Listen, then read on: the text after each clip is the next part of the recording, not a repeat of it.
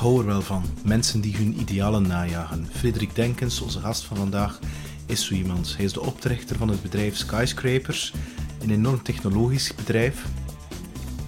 Nadat hij eigenlijk een heel avontuur heeft beleefd in de corporate wereld. En je zal merken, Frederik is doordrenkt van zelfsturende teams en onder andere ook op afstand werken, remote working. En die idealen, dat hoor je in zijn energie. Maar ook de spiegel die hij krijgt van relaties, als eigenlijk de spiegel die hij krijgt van zijn ondernemersavontuur. Welkom bij What's on Your Mind met Peter Snauwaert. Elke week vertelt een gast over zijn of haar verhaal. En dat verhaal kan jou inspireren om je leven in handen te nemen. Nu Frederik, de laatste keer dat wij elkaar zagen was volgens mij de zon scheen en dat was in Den Haag volgens mij. En dat was volgens mij in een buiten op een AWS-conferentie. Dat is hetgeen dat ik me herinner. En dat was heel dicht bij Interpol, of hoe noemt dat daar, Europol. Dat was, daar zit mijn herinnering. Wauw, dat is echt al een hele tijd geleden. Ik denk dat het al in een ander tijdperk was. Dat we tussendoor nog iets hebben meegemaakt. Dat kan zijn, ja. Ik denk dat jij toen ook nog actief was bij een ander bedrijf. Ja, klopt. Ik was toen, weet je het jaar nog toevallig?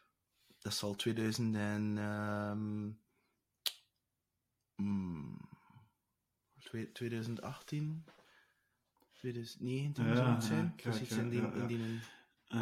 Ja, ik was toen in de meer pittige momenten van mijn leven, toch wel. Herinner ik me nog wel. Ja, it's coming back now. Maar ik moet zeggen, sommige van die zaken, zoals nu bijvoorbeeld met jou af te spreken, te hebben... Ik herinner mij dat moment nog wel, maar ik zou vragen of dat u in 2017, 18 of 19 was. Ik zou het niet weten. Ja. Dat is, kijk. dat is wel... Nu, pas op, dat is iets positiefs, het feit dat ik het herinner, Frederik. Ik bedoel, het feit dat ik dat specifiek nog herinner, dat is positief, hè. Ik herinner me inderdaad dat je inderdaad in een heel pittig moment staat. En, Serieus? Oh, wauw. Ja. Ik kan nu niet alle details, want dat is, ik vind niet dat de mensen dat nu allemaal moeten weten. Maar wat dat er mij wel vooral interesseert, is dat... ik weet dat jij een enorme aanhanger bent van Frederik Laloux met Thiel, zelfsturende teams. Mm-hmm. Dat was toen alleszins zo. Mm-hmm. Je bedrijfs rond toen weet ik dat je dan een enorme shift hebt gemaakt naar Hans het Kubernetes, Docker-verhaal, om daar bedrijven te gaan ondersteunen in Hans het DevOps-verhaal. En ik vroeg me af van, geloof je nog altijd in zelfsturende teams en is je bedrijf nog altijd zelfsturend? Ja. En hoe lang duurt deze podcast? Neem je tijd, Frederik. Jeetje, geloof ik er nog steeds in? Ja, nee. Ik zou het zelfs durven omzagen. Het gaat niet over geloof ik er nog in, het gaat er eerder over van wat denk ik dat de wereld nodig heeft. Okay. Ik denk dat het meer zoiets is. Ik denk dat het meer een soort naïeve ideaal achter zit, naïeve ideaal, en dat ik daar halstarrig blijf aan vasthouden, eigenlijk. Mm-hmm. Geloof ik er nog in? Ik moet toegeven, ik heb een paar geloofscrisissen gehad wel ondertussen. Zeker sinds 2017. Maar dat gezegd zijnde, ik blijf er wel elke keer opnieuw voor kiezen. Dus ik weet niet of dat een mooi antwoord is op jouw vraag, maar dat is de samenvatting, eigenlijk zeg. Ja, oké. Nu, jouw bedrijf, als ik dat goed voor heb, jullie werken volledig remote, hè? Klopt, ja. We zitten momenteel met 9 mensen. Ik zal even moeten nadenken, ik denk in 6 verschillende landen. Ja. Of 5 verschillende landen, sorry, 5. Ja. Landen, België, als je de landen wil weten. België, Andorra, Spanje, Egypte, Armenië en iets meer loaded weliswaar, maar ook Wit-Rusland. Ja. Nu, een andere aanhanger van het Hanse remote werken is Andreas Kreten van Meet Wit Luif. En ik vind het fascinerend en ik geef het eerlijk toe, ik kan het niet. Ik kan niet zeggen dat ik hele dagen op bureau ben. Dat zeker niet. En ik ga ook niet zeggen dat dat mijn meest effectieve dagen zijn. Alleen is het wel zo voor connectie en bepaalde, dingen te kunnen realiseren, die ik de mensen fysiek te kunnen zien. En ik denk zeker dat ligt aan de aard van het bedrijf, want zoals je weet, het bedrijf waar ik voor werk, waar jullie zijn, we hebben met jullie gewerkt in het verleden. is, of je weet dat misschien niet, maar alle developers, wij hebben geen regels rond remote working. Dus bij iedereen mag een C thuiswerken. Continu. Oké. Hè? Dat is sowieso, wij leggen dat niet op, omdat dat soort developers die wij hebben, die zijn schaars. Hè? Dus hebben we zoiets van, oké, goed. En iedereen doet eigenlijk wat dat hem past. Er is wel één ding, is dat we hebben een value bijgecreëerd, en die value noemt connect. Het connecteren, en wordt wel afgerekend hoe dat je connecteert met collega's. Maar hoe dat je dat doet, dan moet je zelf invullen. Hè? Dus is dat dan door inderdaad remote, ik weet niet, een koffiemoment in te lassen of zo.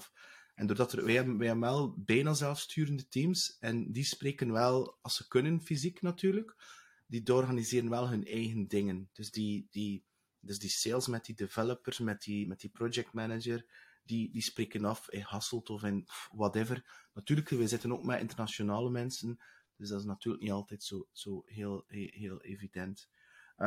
Bon, we gaan terugkeren naar het zelfsturendheid. Sorry, ik even onderbreek.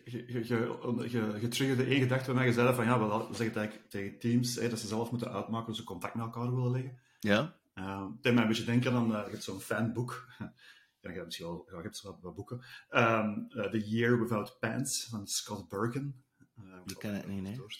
Dat is een leuk boek. Dat is eigenlijk ook een boek van een schrijver die basically de kans krijgt om bij Automatic een tijdje te gaan werken. Automatic is het bedrijf achter WordPress, onder andere.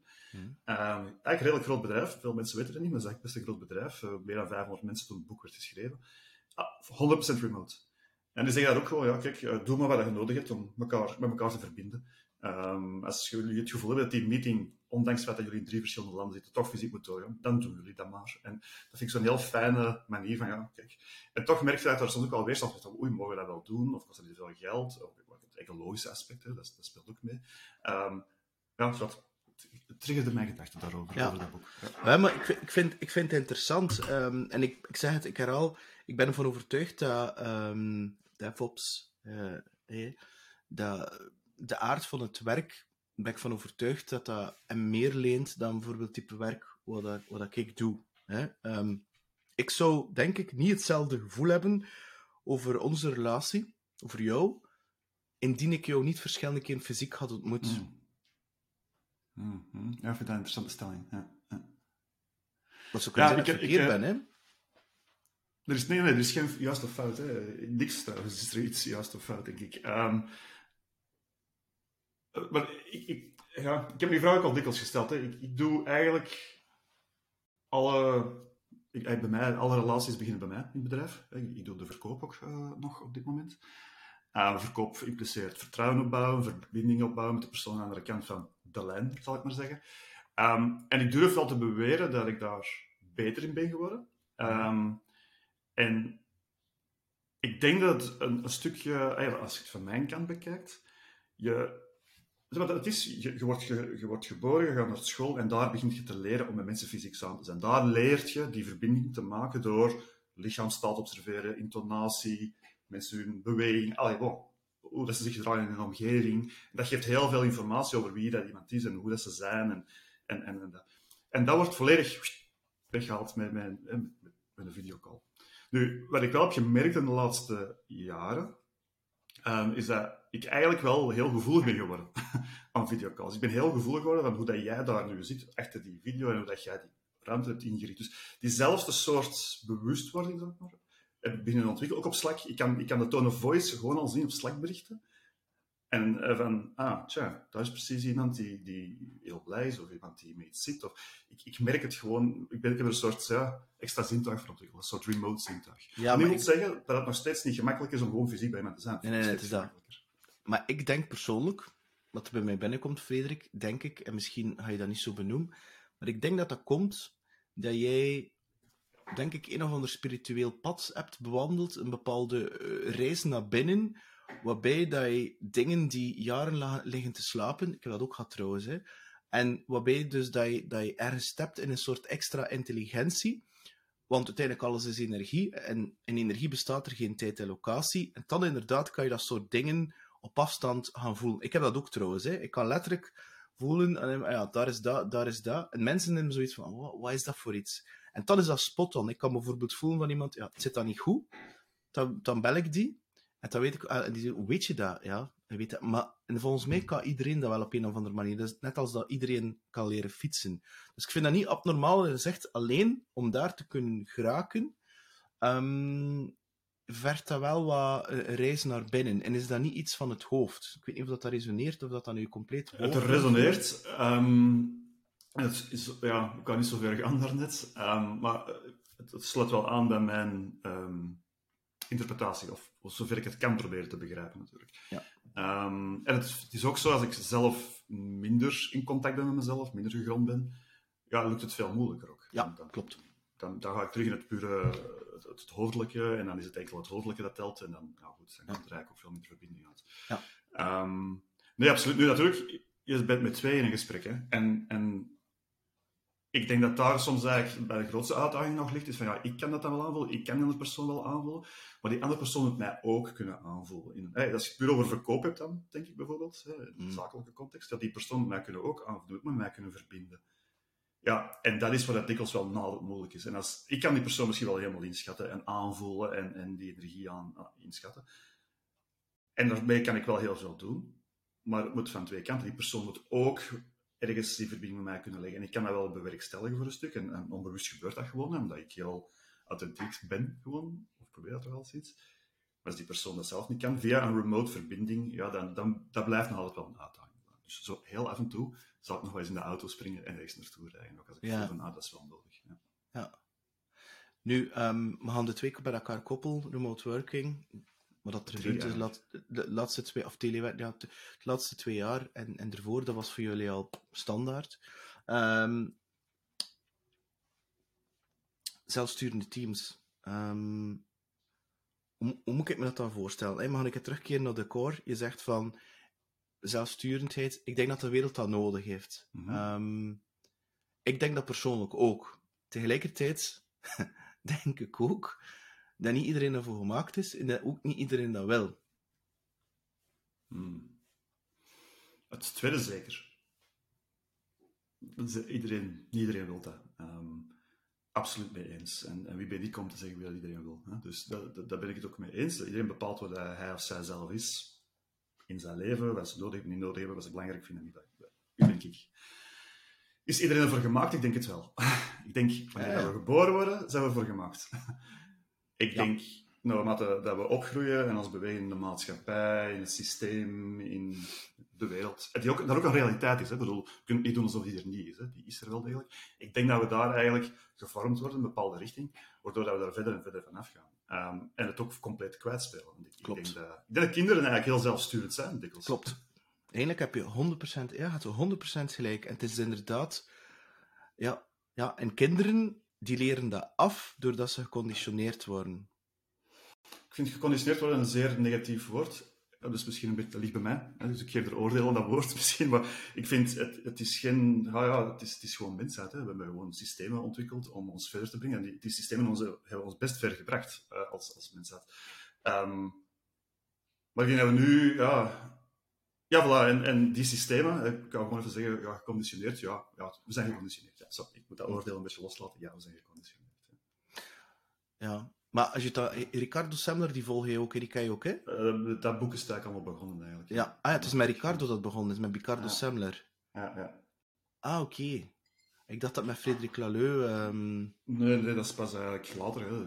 Ik heb dat boek van Ricardo Semler heb ik toevallig leren kennen op een buscamp. Ik weet niet of je dat kent, dat waren zo van die unconferences in Antwerpen en Gent. Ik denk al 15 jaar geleden ondertussen. En ik was daar iemand tegengekomen, de Johannes van Humanitech, denk ik. Nee, Humanitech niet. Nee, is wat, ja. Een Brussels interface design bedrijf. Fantastisch bedrijf. En die man kwam daar een gesprekje doen, 15 jaar geleden, over een bedrijf, een soort consultancybedrijf, waar alle boekhouding transparant was. Je moet ook inbeelden, ik kwam toen vanuit een corporate wereld. You know what you need to know. Kwartaalprestaties, targets, President's Club. De performance, ja. Dat was de achtergrond waar ik van kwam. Waar ik niet blij van werd trouwens. Dus die man kwam er even zeggen van... de mensen bepalen bij onszelf hun lonen. En ik zei dan, what the fuck. Alles is transparant. De poetsvrouw, die weet wat onze resultaten zijn. Als die uitleg nodig heeft, dan maakt de CFO daar tijd voor. De bonussen zijn voor iedereen gelijk. Ze beslissen zelf. En ik had zoiets van, mind blown. Ik heb dan een kans gekregen met die man met mee te gaan praten. En die heeft me dan eigenlijk in contact gebracht, dat boek leren kennen van Ricardo Semler, Maverick. Wat voor mij nog altijd het startpunt is geweest, zeg maar van... Eigenlijk was het antwoord op van, het moet toch anders kunnen. Ja. Maar ik wist niet hoe dat anders kon. En dat is eigenlijk het begin van die reis geworden. En daar met veel vallen en opstaan, nog steeds, ben ik hier terechtgekomen. Maar dat wil wel zeggen dat voor jou het doel van een bedrijf niet gewoon gericht is om winst te maken, voor winst te maken. Nee, jammer genoeg niet. Nee. Maar wel voor een andere reden. Om een bepaalde impact te maken op de maatschappij en om te zorgen dat er een systeem gecreëerd wordt waarbij dat dus die mensen hun eigen talenten kunnen inzetten en dat totaal meer wordt dan de som van de onderliggende delen. Ik zou zelfs meer willen zeggen, ik wil eigenlijk dat bedrijf... En dit is iets dat ik nog maar enkele jaren besef eigenlijk. Ook met wat hulp natuurlijk van de juiste mensen. Maar mijn droom voor de wereld is dat iedereen gewoon zichzelf kan zijn. Ja. En dat is een levenslange strijd voor mij. Maar dat is wel mijn droom. En ik heb eigenlijk maar recentelijk, dan spreek ik over een paar jaar geleden, echt gerealiseerd dat het bedrijf, dat is mijn hamer. Dat is mijn ambacht. Dat is nu gewoon toevallig hetgeen ik ken, de cloud, DevOps, SaaS, dat soort zaken. Maar ik heb ook heel lang mee geworsteld, want als je ook kijkt naar het bedrijf zelf, ik heb verschillende uitdagingen ondertussen al meegemaakt, maar een van de uitdagingen die ik heb meegemaakt, dat is een soort idealisme en dat is het schommeleffect dat je in alles hebt. Je hebt een oordeel op iets en dan schommel je door naar de andere kant en dan overexpressie dan. Je vergeet eigenlijk de kracht van de andere kant, zeg maar. En ik heb ook de eerste jaren, en dan spreek ik over 2014, 15 misschien, heb ik eigenlijk te veel bezig geweest met van, maar het idealisme bijna. Zo van, we moeten zelfsturend zijn, we moeten de mensen doen ontwikkelen, we moeten dat zelfbewustzijn verhogen, we moeten. En ik ben helemaal het financiële uit het oog verloren. Ik ben de realiteit, de basis eigenlijk volledig uit het oog. Waardoor dat ook niet mogelijk was om die droom in de wereld te zetten. Ja. En dan nog wat andere crisisjes erbij. En ik denk nu, sinds 2019... ben ik ook wat dieper gegaan. Maar wil ik dit wel? Waarom doe ik dit? En dan, nu vind ik wel van onszelf dat we eigenlijk erin slagen om de twee heel mooi in balans te houden. Er is een economische realiteit, die moet er zijn. Je moet niet groeien financieel, maar die groei moet een soort gevolg zijn. Ja. Maar je moet wel een gezonde financiële basis hebben. Dat wil zeggen, je moet een bepaalde marge halen, je moet een bepaalde reserves opbouwen, je moet correct verlonen, je moet al dat soort zaken. En dan heb je eigenlijk een enabler om aan het andere oog te gaan werken. Door zelfsturing, door zelfbewustzijn te ontwikkelen bij de mensen, als ze dat willen, en et cetera, et cetera. Dus het is een beetje dat evenwicht. En daar ben ik echt wel verkeerd. Niet verkeerd. Gewoon. Je hebt gewoon een les geleerd. Dat is een journey, hè? Ja. Dus een reis. Weet je eigenlijk waarom wat er daaronder ligt? Dat idealistische in jou, dat je dat per se... Want het komt uit de corporate wereld, je spreekt dan net, ik vond het wel grappig dat je het zegt, President's Club, dat is lang geleden dat ik die term nog gehoord heb. Dat je zo... Dat idealistische per se, dat zelfbewustzijn, dat kan ook zijn. Ik kan u invullen voor jou, en dat is niet mijn bedoeling, maar als ik startte, ik denk zo'n 10 jaar geleden met persoonlijke groei en ook spiritualiteit, dan had ik zo begin, toen ik dingen leerde kennen, was het zo, wow. En ik vind dat iedereen dat hier moet weten, en ik vind dat iedereen dat hier moet toepassen, en hun leven gaat fantastisch worden. Alleen heb ik dat wel geleerd. Het preach-effect, hè, dat je altijd wat hebt, zoals je zo die dingen nu ontdekt. Heb ik dat gehad? Ik heb dat misschien ook wel wat gehad, ja. Ik heb dat zeker nog een stuk gehad. Ik weet niet dat je vraag was kon onderbreken. Maar dat is mijn punt, is dat idealisme, waarom je dat per se dat idealisme wou duwen op andere mensen in je eigen bedrijf, was dat om jezelf iets te bewijzen? Of van wat kwam die drijfveer? Oh, wauw, dat is al nog dieper. Op een of andere gekke manier heb ik altijd wel een soort actieve weerstand in mij gehad, in alles wat established was, zeg maar. Ik heb het altijd moeilijk gehad met autoriteit. Ik heb het altijd moeilijk gehad met systemen waar niemand in vraag stelt. Ik heb het altijd moeilijk gehad met aannames. Dat stukje van mezelf heb ik nog nooit echt... ben ik nog niet helemaal ingedoken.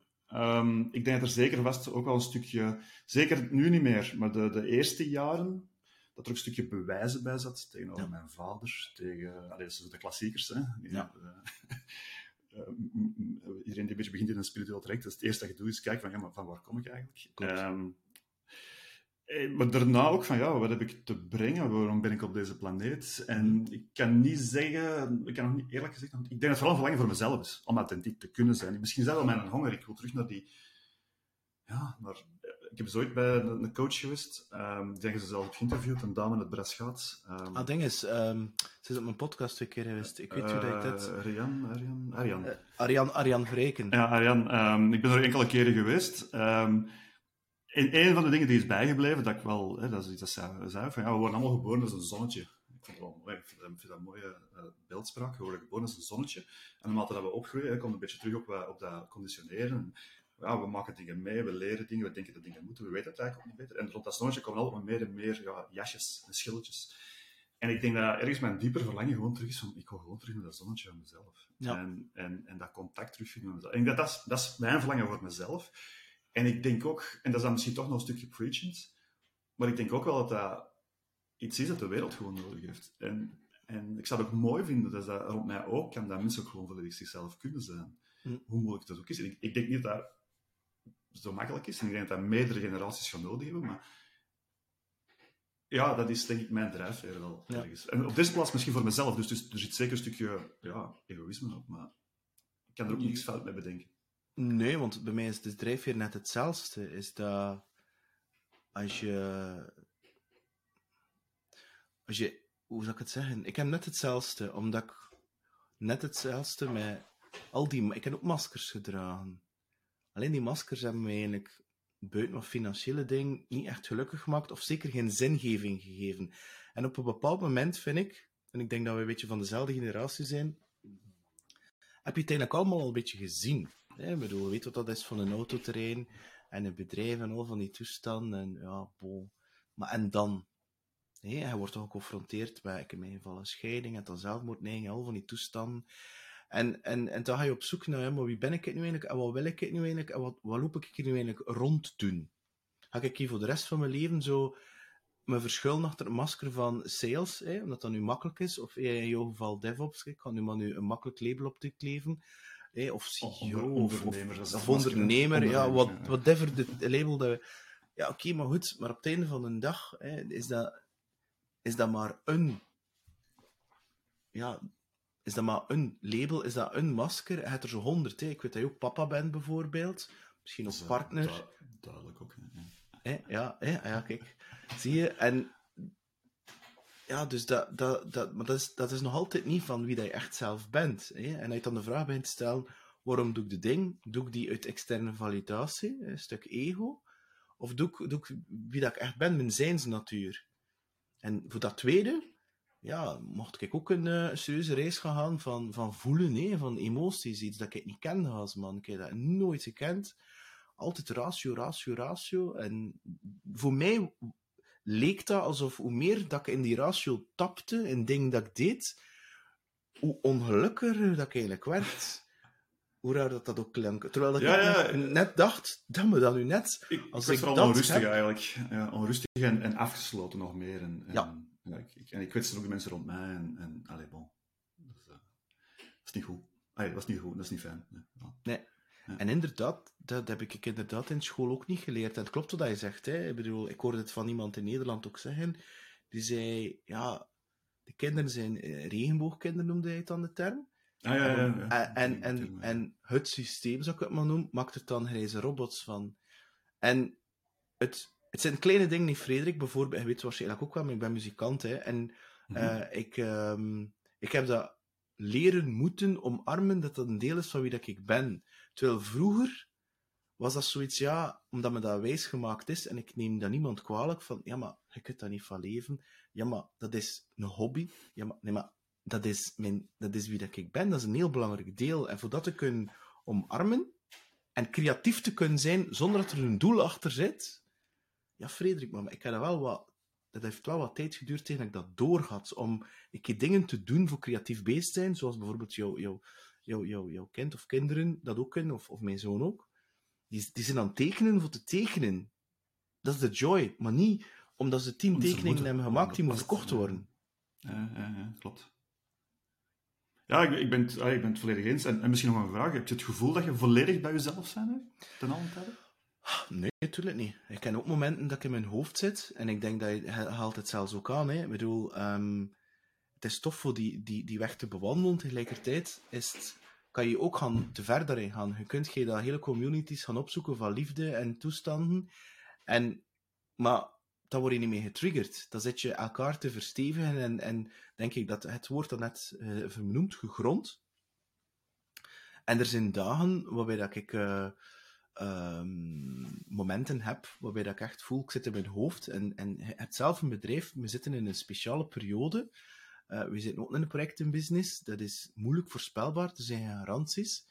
En ja, ik heb een groot verantwoordelijkheidsgevoel. Dus ik heb zoiets van, ja, ik moet wel zorgen dat die mensen hier werken. Hè? En als dat continu...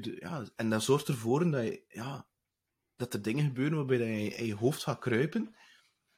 Het enige verschil is, Frederik, dat ik wel geleerd heb om door mijn omgeving en mezelf te voelen en veel tijd te nemen voor mezelf. In plaats van die tijd vroeger te gaan opvullen, met nog maar meer mensen af te spreken, of dingen te gaan doen, terwijl nu, in stilte zitten, mediteren, muziek spelen, of gaan wandelen in de natuur, en mezelf daarin te gaan beschermen.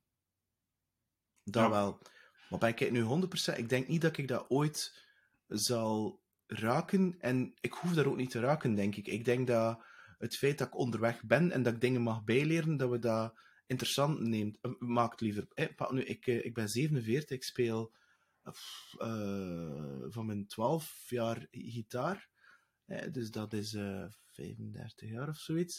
Ik bedoel, ik leer nog elke dag dingen bij op dat instrument. Alleen, de reden waarom dat ik het speel, is niet meer om te tonen dat ik kan spelen. Snap je? Dat punt ben ik voorbij.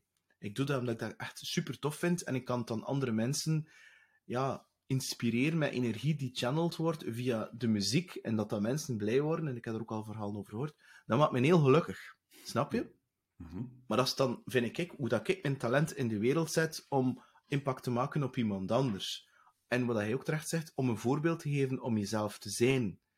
En niet meer mee te doen met in een bullshit, over onder andere ook deze podcast. En maar dat is ook zo. Snap je? Dat is iets dat ook creatief is en ik kan dat niet tegenhouden.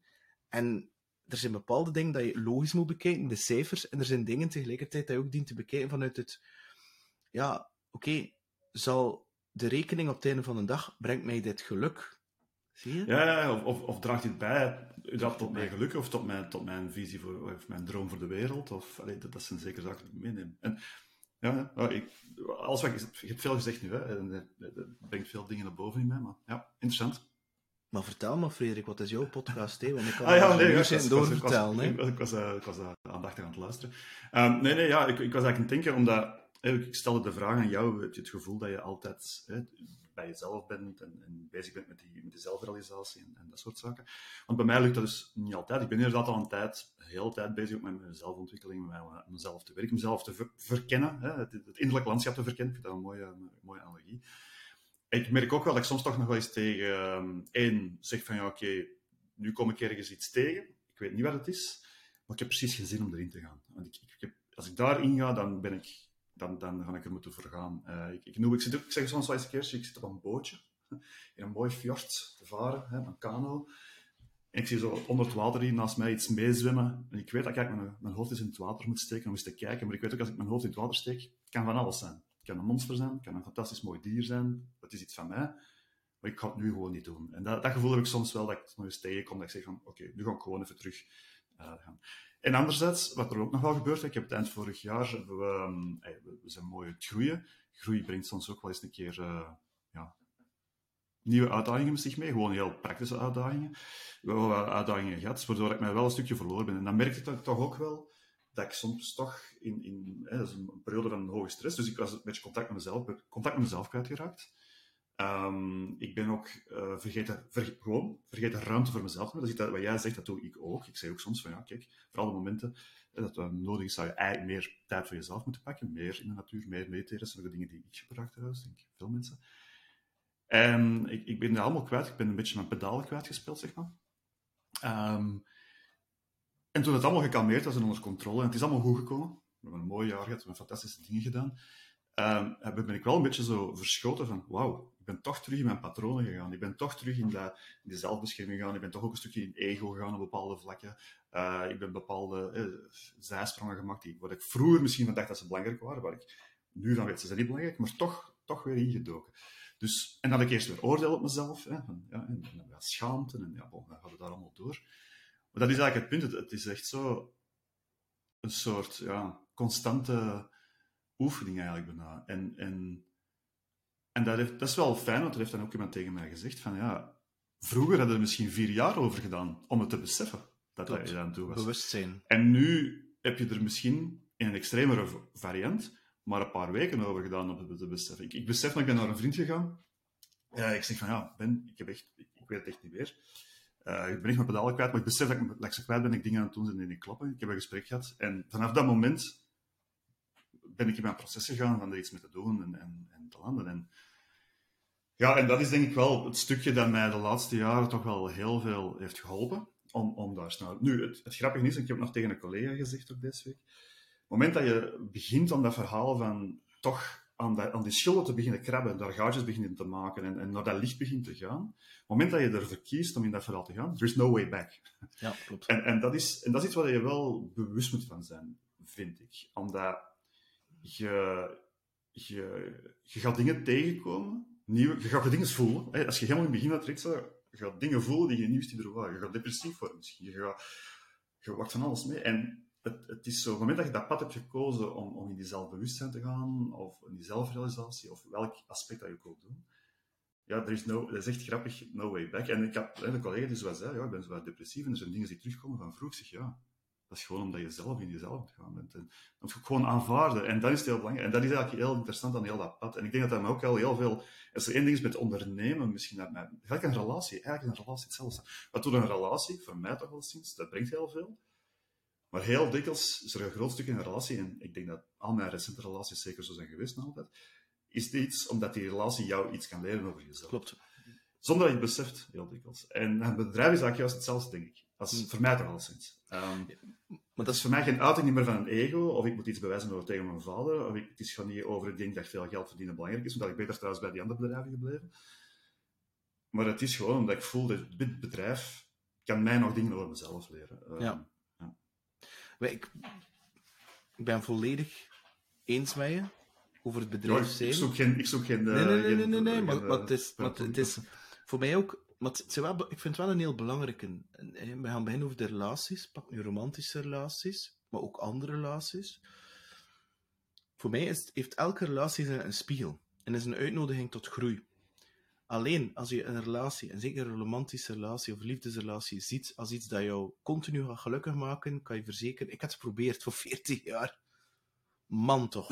En dus iedere keer dat het me niet gelukkig maakte, schoof ik die persoon aan de kant. Ik zei, een beetje heel zwart-wit, en naar de volgende. En ik dacht zo, kom aan, hoe komt dat hier nu? Maar ik was wel de constante factor. Daarentegen, als ik het Disney-verhaaltje heb losgelaten, en dat ik gezegd heb van, oké, in relaties is een spiegel, iets dat dingen bij mij naar boven haalt, die ik triggert, en het zijn die dingen dat ik voor mezelf dien te onderzoeken. Trauma's uit mijn kindertijd of whatever. Heeft dat er wel voor gezorgd dat je bijvoorbeeld met die emoties kunnen omgaan, of in de emoties staan, niet weglopen van je emoties, al van die dingen dat ik vroeger allemaal complete bullshit vond, die er wel voor gezorgd hebben dat ik inderdaad veel gelukkiger ben. Dus dat is dan... dus de relatie inderdaad is voor mij de spiegel geworden, en dat doet soms pijn, heel veel pijn, maar het is ik die de pijn voel, en die pijn, besef ik nu, dat wordt getriggerd door stukken van mij, maar dat komt niet door die andere persoon. Die andere persoon drukt op mijn knoppen, maar het is ik wel die je toelaat, die getriggerd wordt, of dat die pijn bij mij komt. Ja, absoluut. En nu triggerde weer een andere gedachte, of toevallig een andere podcast die ik had gehoord, is dat, die pijn, dat is een goudmijn. Klopt. En dat komt omdat wij in de westerse wereld pijn zien als iets negatiefs die moet verdoofd worden. Terwijl in het oosten wordt pijn gezien als een portaal tot groei, zelfs verlichting. En dat vind ik heel interessant. Ik denk, maar pijn is niet altijd verkeerd. En pijn moet niet altijd oplossen met een taffelhand. Pijn is eigenlijk een systeem om te zeggen, hela, er is hier iets, kijk daar een keer naartoe. En dat gaat gewoon al zelfs die bewustzijn op die pijn zetten, op dat ding, of die situatie, kan al voor zorgen dat de pijn... Gewoon ze erkennen en zo toelaten. Hè? Dus, omdat je nu zegt, twee bedenkingen ook weer, is dat... Je zegt, we vinden pijn negatief. Ik weet het niet zeker. Ik denk dat we in de westerse maatschappij gewoon niet weten wat we met pijn moeten doen. Ik denk dat dat vooral is. Ik denk niet dat we het per se negatief beschouwen. Sommige mensen misschien wel, maar ik denk dat we het vooral niet weten. En dan over pijn gesproken, dat het de grootste... Ik heb een paar jaar geleden heb ik een relatiebreuk gehad. Die voor mij op dat moment heel veel pijn had. Maar ik heb op een of andere manier kwamen de juiste dingen bij elkaar op dat moment om die extreme pijn die ik toen voelde. En die pijn lag natuurlijk bij mij. En die pijn zei heel veel over mij. Ik dacht toen nog dat het over die relatie ging. En dat. Die pijn zei... Maar ik heb toen geluk gehad om de juiste mensen tegen te komen die mij de juiste richting in wezen. Hè. En ik heb die pijn volledig kunnen vastpakken. Er in die pijn kunnen gaan. Dat mensen zoiets hadden van Frederik, wat ben je eigenlijk aan het doen? Ik zei, nee, ik ga in die pijn. En ik heb ben daar zo hard door gegroeid op dat moment, dat ik nog altijd zoiets heb. Dat ik ben eigenlijk die persoon waar dat mij mislukt. Ik ben eigenlijk dankbaar ben van, ja, maar eigenlijk de groei is gigantisch geweest. Dat is... en ik heb ondertussen al meer en meer. En op een gegeven moment was ik een beetje aan het zoeken naar pijn. Kan ik daar iets mee doen? Maar ik heb daarna ook al een periode weer gehad. Dus het is heel grappig dat het ook weer zo'n pendulum is. Hè. Ik heb daarna ook al een periode weer gehad dat ik weer een andere soort pijn. En dat ik dan weer geen zin had om erin te gaan. Of een weerstand op had. Dus ik weet dat het een bron is, maar het is nog altijd niet zo gemakkelijk. En ik denk dat het voor veel mensen ook gewoon een angst is. Hè? Want je hebt ook veel mensen die weerstand geven aan zelfgroei of om zelfbewustzijn. En dat gaat over van alles. Hè? Dat gaat over naar een psycholoog gaan, dat gaat over naar een coach gaan. En die mensen, die krabben. Hè? Dat gaan die mensen doen. En ik merk toch wel dat er veel mensen zijn die toch zoiets hebben van, ik weet dat ik het misschien zou moeten doen, maar ik ga het niet doen. Want omdat ze eigenlijk onbewust al weten dat er een soort potje gaat opengaan van zoveel pijn, dat ze gewoon van schrik hebben om overspoeld te worden. Maar ja, ik kan maar één ding zeggen, die schrik is waarschijnlijk terecht, maar als je het vastpakt, gaat het minder schrik. Ik weet niet. Het is een geschenk. Voilà.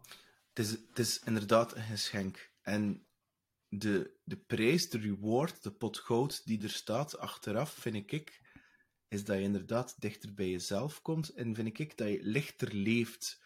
Ja. Als je een leven leidt die heel mentaal is vanuit je hoofd, en zeker het ego, die fantastisch ding is, alleen is dat ego erop voor gecreëerd om te overleven en niet echt te leven. En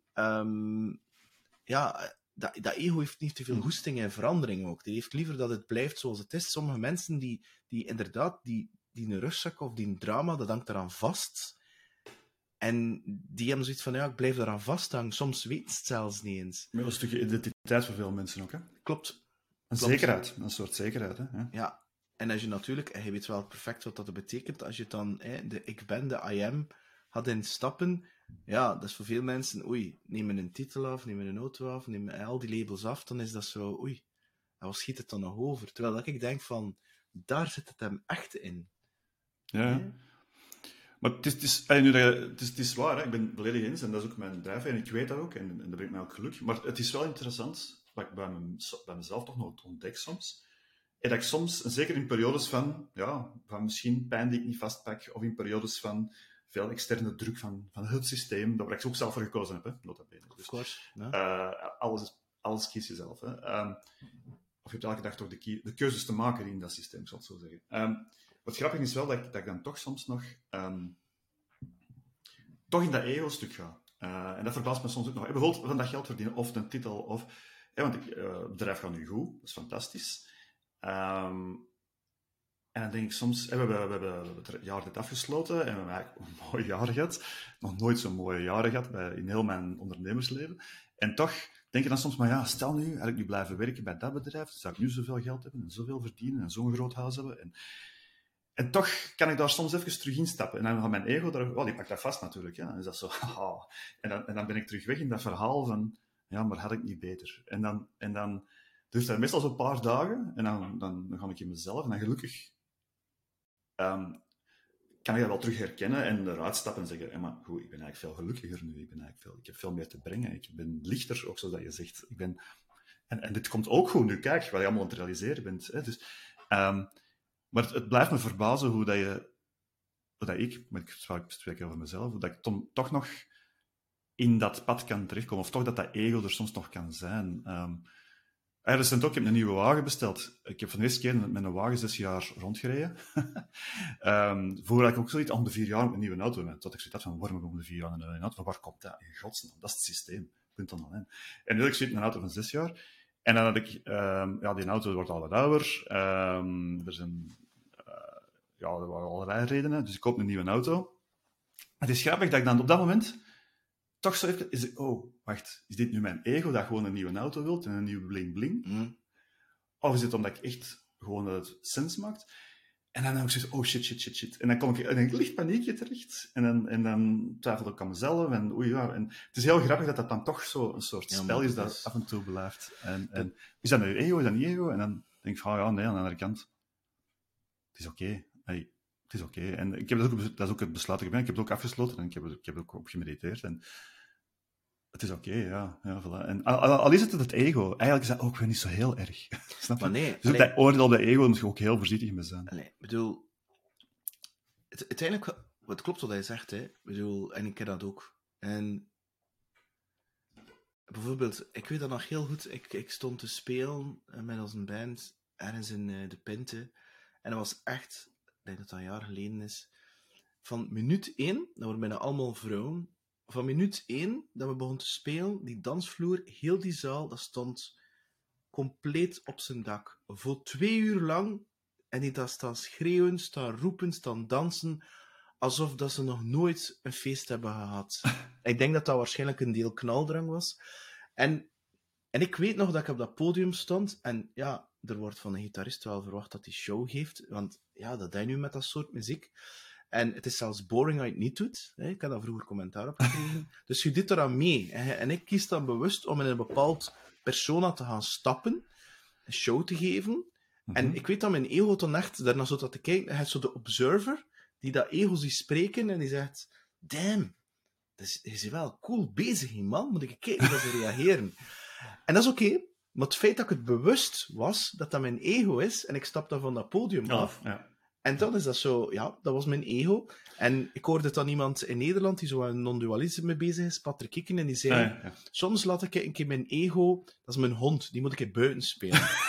En je moet dat, speel maar een beetje buiten. En hij zegt, je moet dat je ego een beetje laten spelen. En dat ik zoiets van, dat klopt, want dat ego gaat niet weggaan. Zie je, dat morft. Dat is een onderdeel van ons, dat is een deel van ons, dat is wie dat we zijn. Het is dat. En het tweede deel is dat geld.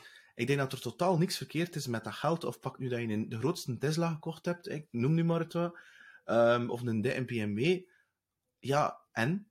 Bedoel, it's great to own things, but make sure that things don't own you. Zolang dat hij al dat geld met de intentie, hier zijn we het dan, intentie. Als die intentie erachter is van, ik wil gewoon chicas in mijn auto krijgen, met een dikke auto, ja, als je dat gelukkig maakt, ik denk niet dat je dat gaat gelukkig maken, maar kom, elk zijn leven. Maar als je zoiets zet, dat is een gebruiksmiddel. En ik vind dat belangrijk, ik hou van een bepaald luxe en comfort. Ja, en dat is ego, ja, en? Maar er is een verschil tussen dat hebben en dat dan gaan zeggen van, ja, ik kan nu een grotere auto dan Ben en Tom, want ik vermoed dat je het hebt over de boys van, hoe noemen ze, Merlino. Ja, ik heb dan een grotere auto, ik ben beter bezig. Ja, en dat je dat ook weer gelukkig maakt, maar het feit dat je bewust bent, maar voor jezelf een tegentoon van ik verdien dat geld niet, of ik verdien die auto niet, dat is weer zelfafwijzing. En dat is weer het omgekeerde. Ja, maar dat is een beetje hetzelfde als in het begin met dat bedrijf wat ik zei. Hè. Dat is eigenlijk zo die pendulum die dan doorslaagt. En dan komt er komt ook oordeel bij heel dikwijls. Hè. Maar ja, geld verdienen is vies, autoriteit is vies of niet nodig. Dat is hetzelfde. Hè. Ja, en het is dat die pendulum ook zien schommelen bij jezelf is fijn. Ja, en dat is dikwijls ook... Eigenlijk is dat hetzelfde als met pijn. Door het ook gewoon op tafel te leggen en dan naar te kijken, neem je er eigenlijk al heel veel van de lading eraf. En zelfs met dat ego, door gewoon altijd te beseffen van, ja, maar ik ben eigenlijk hier gewoon een gevecht voor met mijn ego. Het is oké, leg het gewoon op tafel. Het is oké, punt. En dan ga je gewoon verder. En voor nu in de ego te blijven, met een auto en met een merk heb je nu gekocht. Ik zou nu wel willen weten. Een BMW, ja, sorry. Nee, moet je niet excuseren. Die sorry is gewoon het feit... Je moet geen... Maar geen grotere als een Ben, Tom. Maar it doesn't matter. Dat zijn weer Dat is aan het gewoon verleiden. Nee. Dat doet er niet toe. Het doet er totaal niet toe. Interessant. Nu, Frederik, hoe jong ben je nu? Goh, zo mooi gezegd. Ik ben net 45 geworden. Kijk, ja. dat is 2 jaar jonger dan ik. Ja. Als we terugkeren en je zit 18 en we gaan naar de burgerij, want ik weet dat we daar gaan eten zijn, in Antwerpen. Maar niet toen ik 18 was, denk ik. Hè? Nee, maar ik weet het. Maar goed, je bent hypothetisch aan het maken. Hè. En we zijn er aan het eten en hij bestelt letterlijk die kipdinges, maar zonder broodje en al. En die details herinneren me nog ongelooflijk. En Impressive, hè? ja, de Frederik van de 18 komt binnen. En hij zei, hey Peter Frederik, Frederik van 45, ik weet het, hij had al die dingen beleefd, maar heeft ik me een inzicht, een les, iets dat ik kan toepassen, iets die, ja, wat zou de takeaway zijn, moest je het opnieuw mogen doen en anders mogen doen?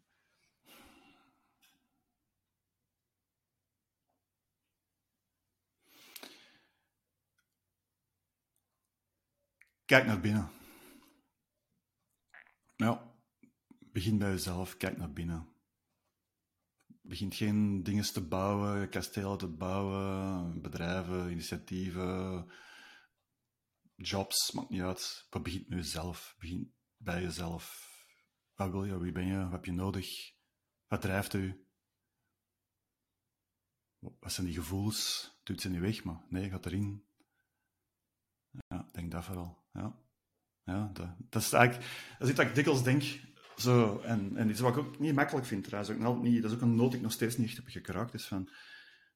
Ik zie nu mijn eigen dochter, ze is 14.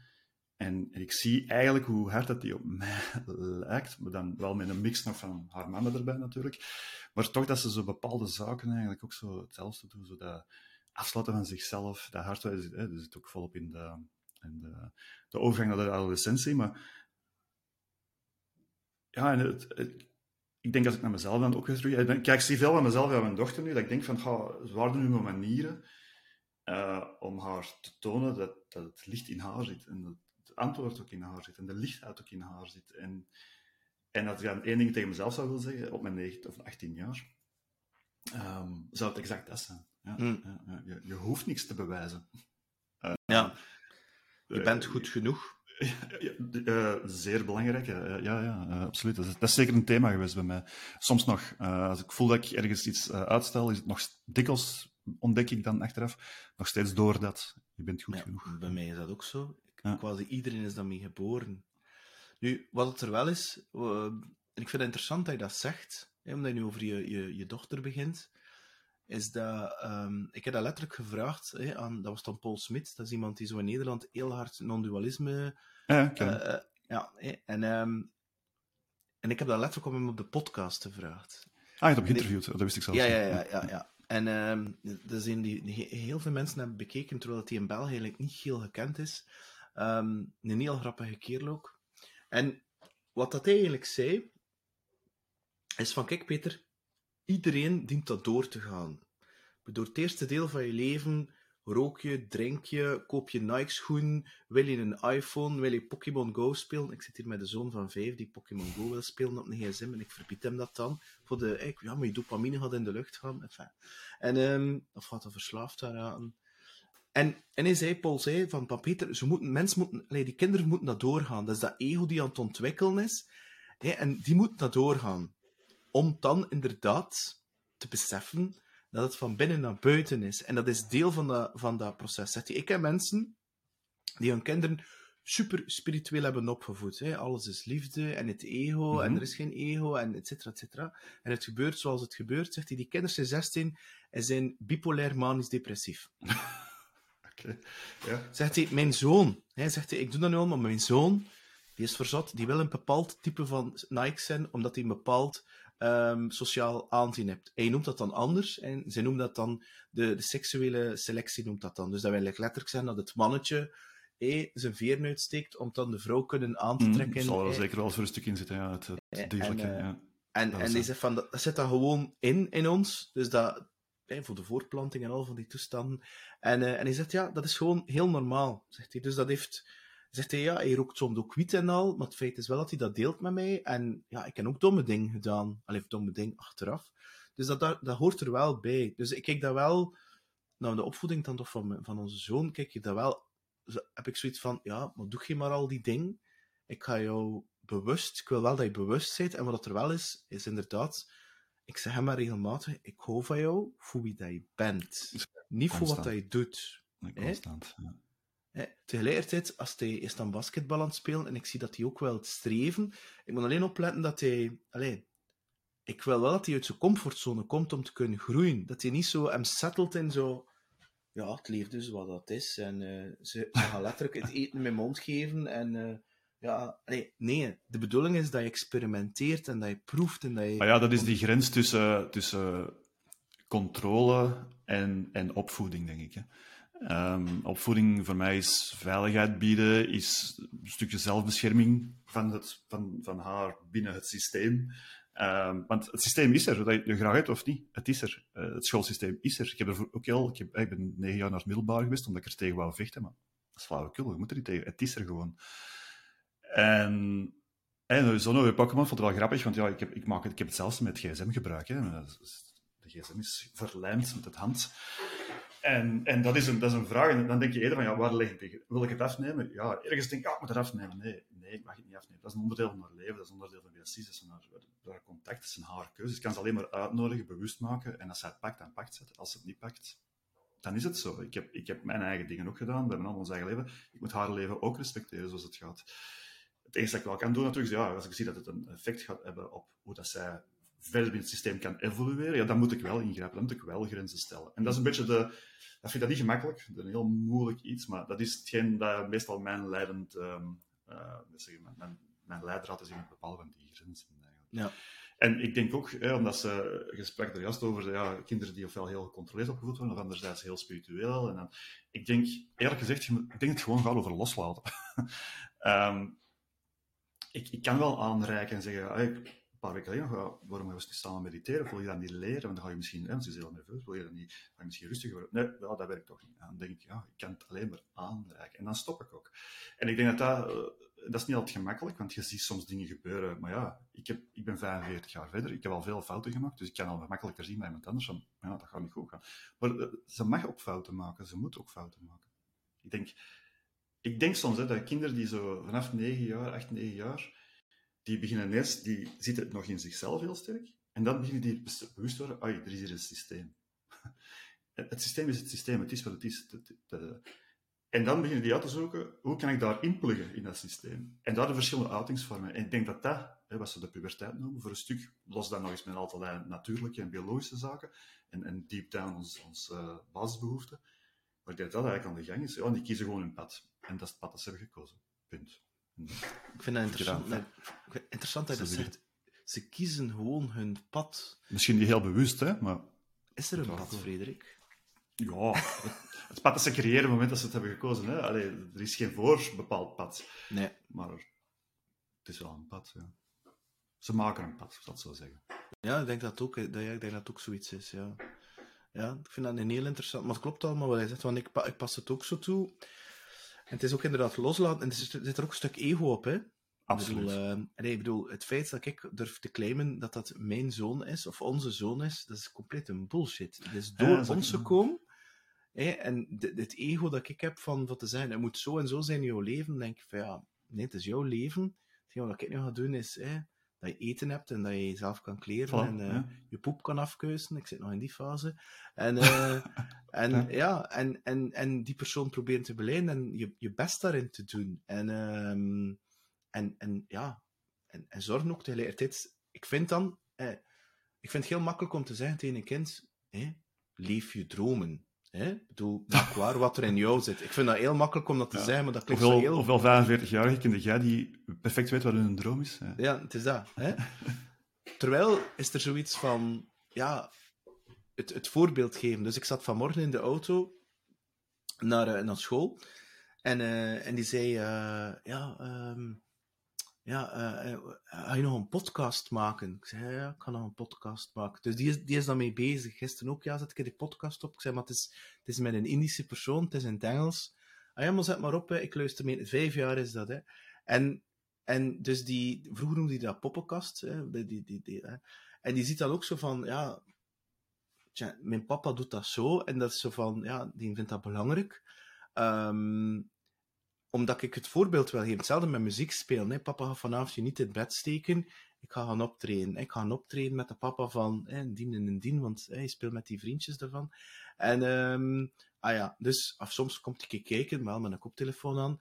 En dus voor mij gaat dat over het feit van, ja, ben ik dan een slechte ouder omdat ik hem niet in zijn bed steek? Nee, het is eerder van, ik geef het voorbeeld van dat ik mijn dingen doe, waarvan dat ze mij gelukkig maken. Absoluut. Ja.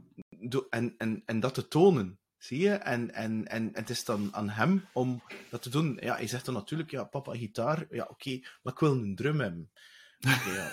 Dus ja, kijk, ik heb een drum gekocht. Ik bedoel, tweedehands, weliswaar, want ik denk, ja, als de bevlieging is, en dat maakt veel lawaai, maar ik heb liever dat hij om 7 uur 's ochtends op die drum staat te slaan, dat hij inderdaad op zijn gsm, op het gsm zo met die Pokémon-toestand bezig is, of op die tablet. Pokémon-toestanden, dat klinkt allemaal wel heel... Like Pokémon Go, hè. En hij weet dat. Maar tegelijkertijd, wat hij ook zegt, ik wil hem er ook niet van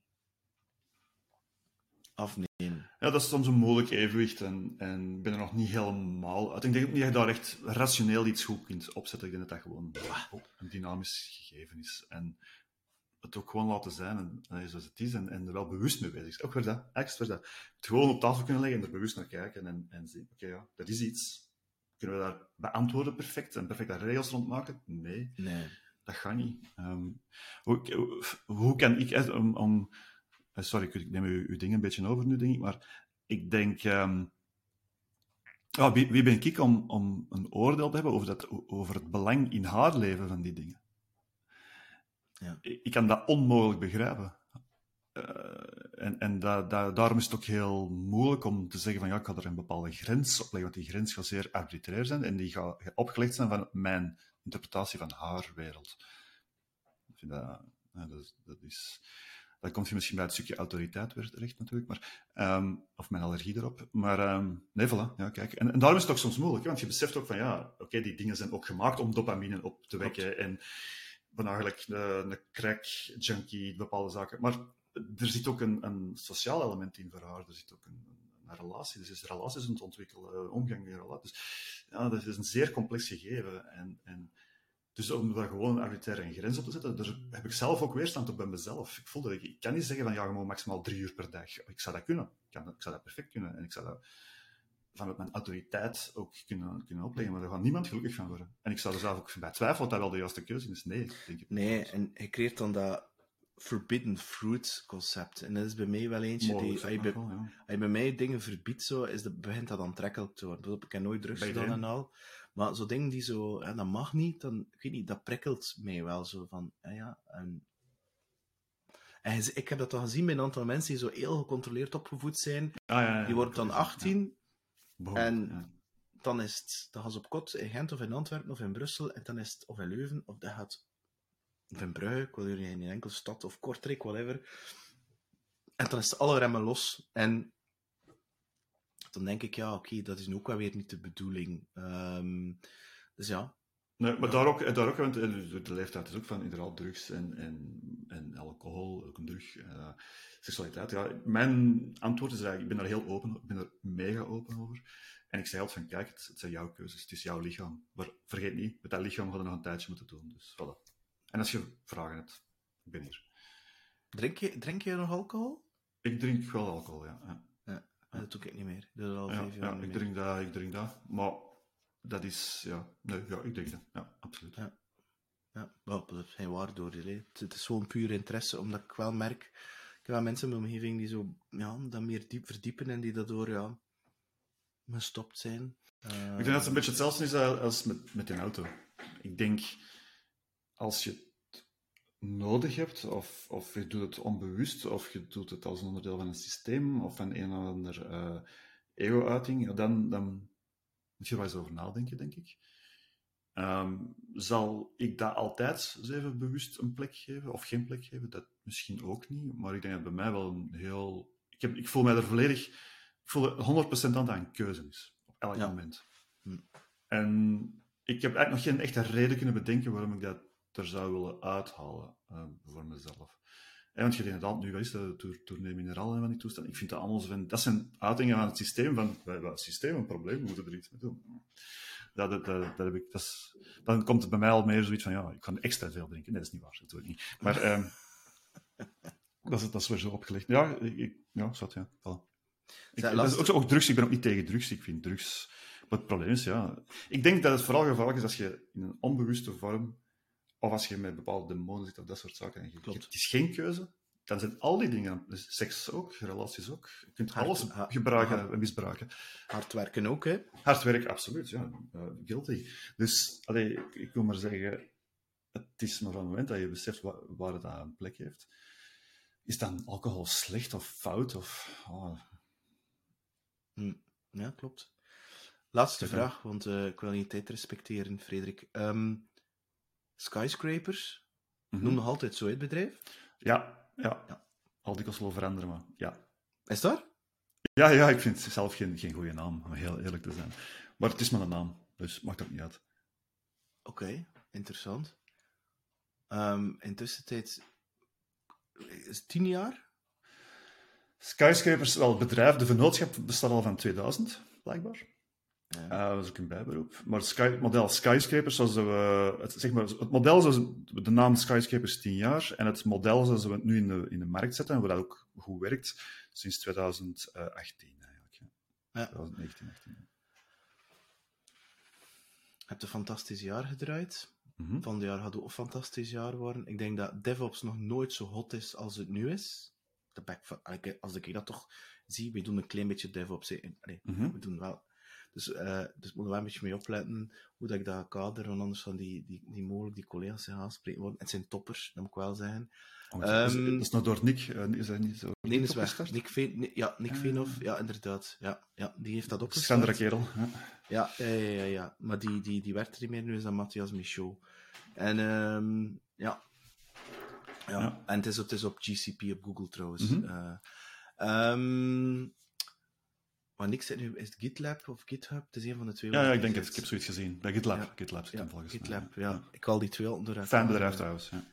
Ja, volledig remote ook trouwens. Hè. Volledig alles gedocumenteerd. En redelijk open, alhoewel dat aan het afnemen is, jammer genoeg. Hè. Dus wij zijn ook volledig transparant, maar die zijn... Ja, ik weet niet waar u ergens naartoe. Skyscrapers doet het goed, fantastisch. Van dit jaar gaat ook een fantastisch jaar worden. DevOps zit in de lift. Kubernetes is de standaard geworden. Toen dat wij elkaar spraken de laatste keer, was dat in onze wereld heel normaal. Nu vraagt iedereen Kubernetes. En dan, Frederik, ga je nog 5 jaar, 10 jaar, 20 jaar Skyscrapers spelen? En is dat het ding? Of heb je zoiets van, wat? Er ligt misschien een keer iets anders achter de horizon? Ja. Goeie vraag. Klein stapje achteruit. In 2019 was het bedrijf bijna failliet. Door een combinatie van redenen. Ook het belangrijkste op de eerste plaats mijn eigen uitdagingen in het leven. Scheiding, onder andere. Dat soort zaken. Ook andere zaken. Maar toen heb ik een heel bewust moment gehad van, wil ik dit verder doen of niet? Ik had een keuze. Wil ik verder met Skyscrapers op dat moment? Want het was nog te redden. Of wil ik dat niet? En waarom doe ik dit? En toen ben ik wel heel diep gegaan. Met Ben, trouwens, die je er juist al hebt vernoemd, van Amazing Cultures. Ik heb toen een heel bewuste keuze gemaakt van, kijk, ik kies hiervoor. Ik ga hiervoor. Ik geloof in het verhaal. Er was ook tractie. Er was een gezonde basis, zeg maar. Mits wat opkuis. Ik ben er volledig voor gegaan. En na een jaar stond het er ook terug. We hebben klanten ontslagen, we hebben mensen ontslagen, we hebben ingezet op hetgeen dat we willen doen. Voilà. Bewezen, fijn. Ik heb toen ook een beslissing genomen, ik ga binnen 3 jaar opnieuw evalueren. Eigenlijk binnen 2 jaar had ik toen gezegd. Dus dat was 2020, 2022. Dus ik heb dat vorig jaar ook gedaan. En ik heb toen ook... ik heb vorig jaar ook in gesprekken geweest, met een paar gesprekken zelfs, voor een overname. En dan komt dat vraagstuk ook naar boven. Van, ben ik er klaar voor, om in welke vorm dan ook, of niet? En ik zeg van, nee, er is nog heel veel potentieel in dat bedrijf zelf, dat ik volgens mij met onze capaciteiten wel kan realiseren. Maar anderzijds, het bedrijf, en dan begin ik terug over de relatie, heeft mij ook nog heel veel te leren. Dus ik wil nog geen afscheid nemen. Dus de markt is er nog altijd. Dus puur vanuit een bedrijfstechnisch standpunt is er nog steeds heel veel potentieel. Gigantisch veel potentieel trouwens. En het potentieel van mij, vanuit dat bedrijf, om mezelf verder te ontwikkelen en de droom in de wereld te zetten, is er ook nog steeds. En dus wat ik eigenlijk in terecht ben gekomen, is eigenlijk, ik evalueer om 2-3 jaar. En eigenlijk heb ik mij zo laten vertellen door een vriend van, eigenlijk, die doet dat met zijn relatie. Die doet een jaarlijkse evaluatie. Ik vind dat een fantastisch idee. Ik heb het nog niet durven doen, maar met het bedrijf doe ik dat wel al. Wil ik hiermee verder of niet? En ja, ik wil hiermee verder. En ik ga het nu binnen 2 jaar terug opnieuw. En je moet ook een tijd, je moet ook een horizon zetten. Want anders kun je geen plannen maken. Je moet er intentie neerzetten. Je hebt 1 jaar, 2 jaar nodig om die tot realisatie te brengen en te evalueren. Dus vraag ik mij begin 2024, moet je het nog eens opnieuw vragen. En dan dat is terug een evaluatiemoment. En voilà. Dan zal de wereld er ook weer anders uitzien. En dan zullen we wel opnieuw zien. Ja. Het bedrijf heeft wel... Het is wel zo, ik wil het bedrijf dat er is opgebouwd, ik kan het loslaten. Dat gevoel heb ik wel. Dat er een punt gaat zijn dat ik ga zeggen, ik kan dit loslaten. Maar ik zou het wel willen loslaten op een manier waarin dat wat ik heb neergezet, en dan gaat het eigenlijk zelfs niet over die DevOps of over die platform engineering of Kubernetes, maar gewoon hetgene wat ik daar wil mee neerzetten, als bedrijf zijn de transparantie, zelfsturing, dat zou voor mij wel heel belangrijk moeten zijn. Dat is ook hetgeen wat ik naar zoek als ik gesprekken voer met, je wordt altijd wel eens besnuffeld. Dat is hetgeen waar ik altijd naar zoek in dat bedrijf. Maar wat is hun drijfveer? Is dat hier puur financieel? Gaat dat hier puur over skills? Dat zijn voor mij al, dan voel ik al die energie bij mij zo weg om dat gesprek verder te zetten. Eigenlijk. Ja, dan ga je inderdaad letterlijk je bedrijf... Ik kan het perfect loslaten, dat heb ik al beslist, maar het moet op de juiste manier kunnen losgelaten worden. En dat is voor mij heel belangrijk. En dat gaat niet alleen over de klanten en de werknemers of de collega's. Nee, maar ook over wat was mijn intentie met dat bedrijf. Ik zou nog liever ermee stoppen dan het gewoon te verkopen voor een of ander bedrijf in een bottomline. Ja. Als dat bedrijf beter zou worden door wat wij doen en hoe wij dat doen, dan zou ik het nog overwegen. Ja. Mooi, Frederik. Ik heb je altijd zo gekend en ik vind dat heel mooi voor jou dat je nog altijd diezelfde drive en dat idealisme hebt. Ik vind dat heel inspirerend. Ook al denk ik dat je daar inderdaad soms wel hele dure lessen voor betaalt. Mm. Ja, dat is ook... Ik heb het ook al losgelaten. Ja, voilà. Had ik gewoon alles op de klassieke manier gedaan, had ik misschien ondertussen financieel heel veel verder gestaan, sowieso. Had ik misschien al heel andere dingen aan het doen geweest, maar had ik dan gelukkig geweest. Ik denk... Het is dat, hè. Nou, het is vooral dat, hè. Maar pas op, je hebt ook mensen die dan nu beginnen aan dat traject, hè, van... Oké, wat heb ik nu eigenlijk te doen in het leven? Ik heb letterlijk iemand tegengekomen recent die zei, ik ben 43, ik heb eindelijk goed gecashed, ik heb heel hard gewerkt heel mijn leven. Ja, en nu wil ik eigenlijk uitzoeken wat ik hier te doen heb op deze wereld. En denk ik bij mijn eigen, oké, tegen dat je aan 60 ga je dat weten. En ik heb zoiets van, ik heb geen spijt van mijn keuzes, ik zal het zo zeggen. Dat is, ik vind het een heel mooie afsluiter. Geen spijt hebben van je keuzes. Zeker als je het bewust hebt gemaakt. Meer en meer. Ja. Bedankt, Frederik, voor het echt super gesprek. Ik vond het super tof voor je terug te ontmoeten. Dankjewel voor het luisteren of kijken. Weer een boeiende gast met een inspirerend verhaal. Laat zeker een review achter op checkpot.be of op iTunes. Abonneer je op YouTube of op Spotify of iTunes. En als je zelf een podcast wil maken, dan kan je genieten van de gratis workshop op psgrow.com/podcast. Dankjewel en een fantastische dag wens ik jou toe.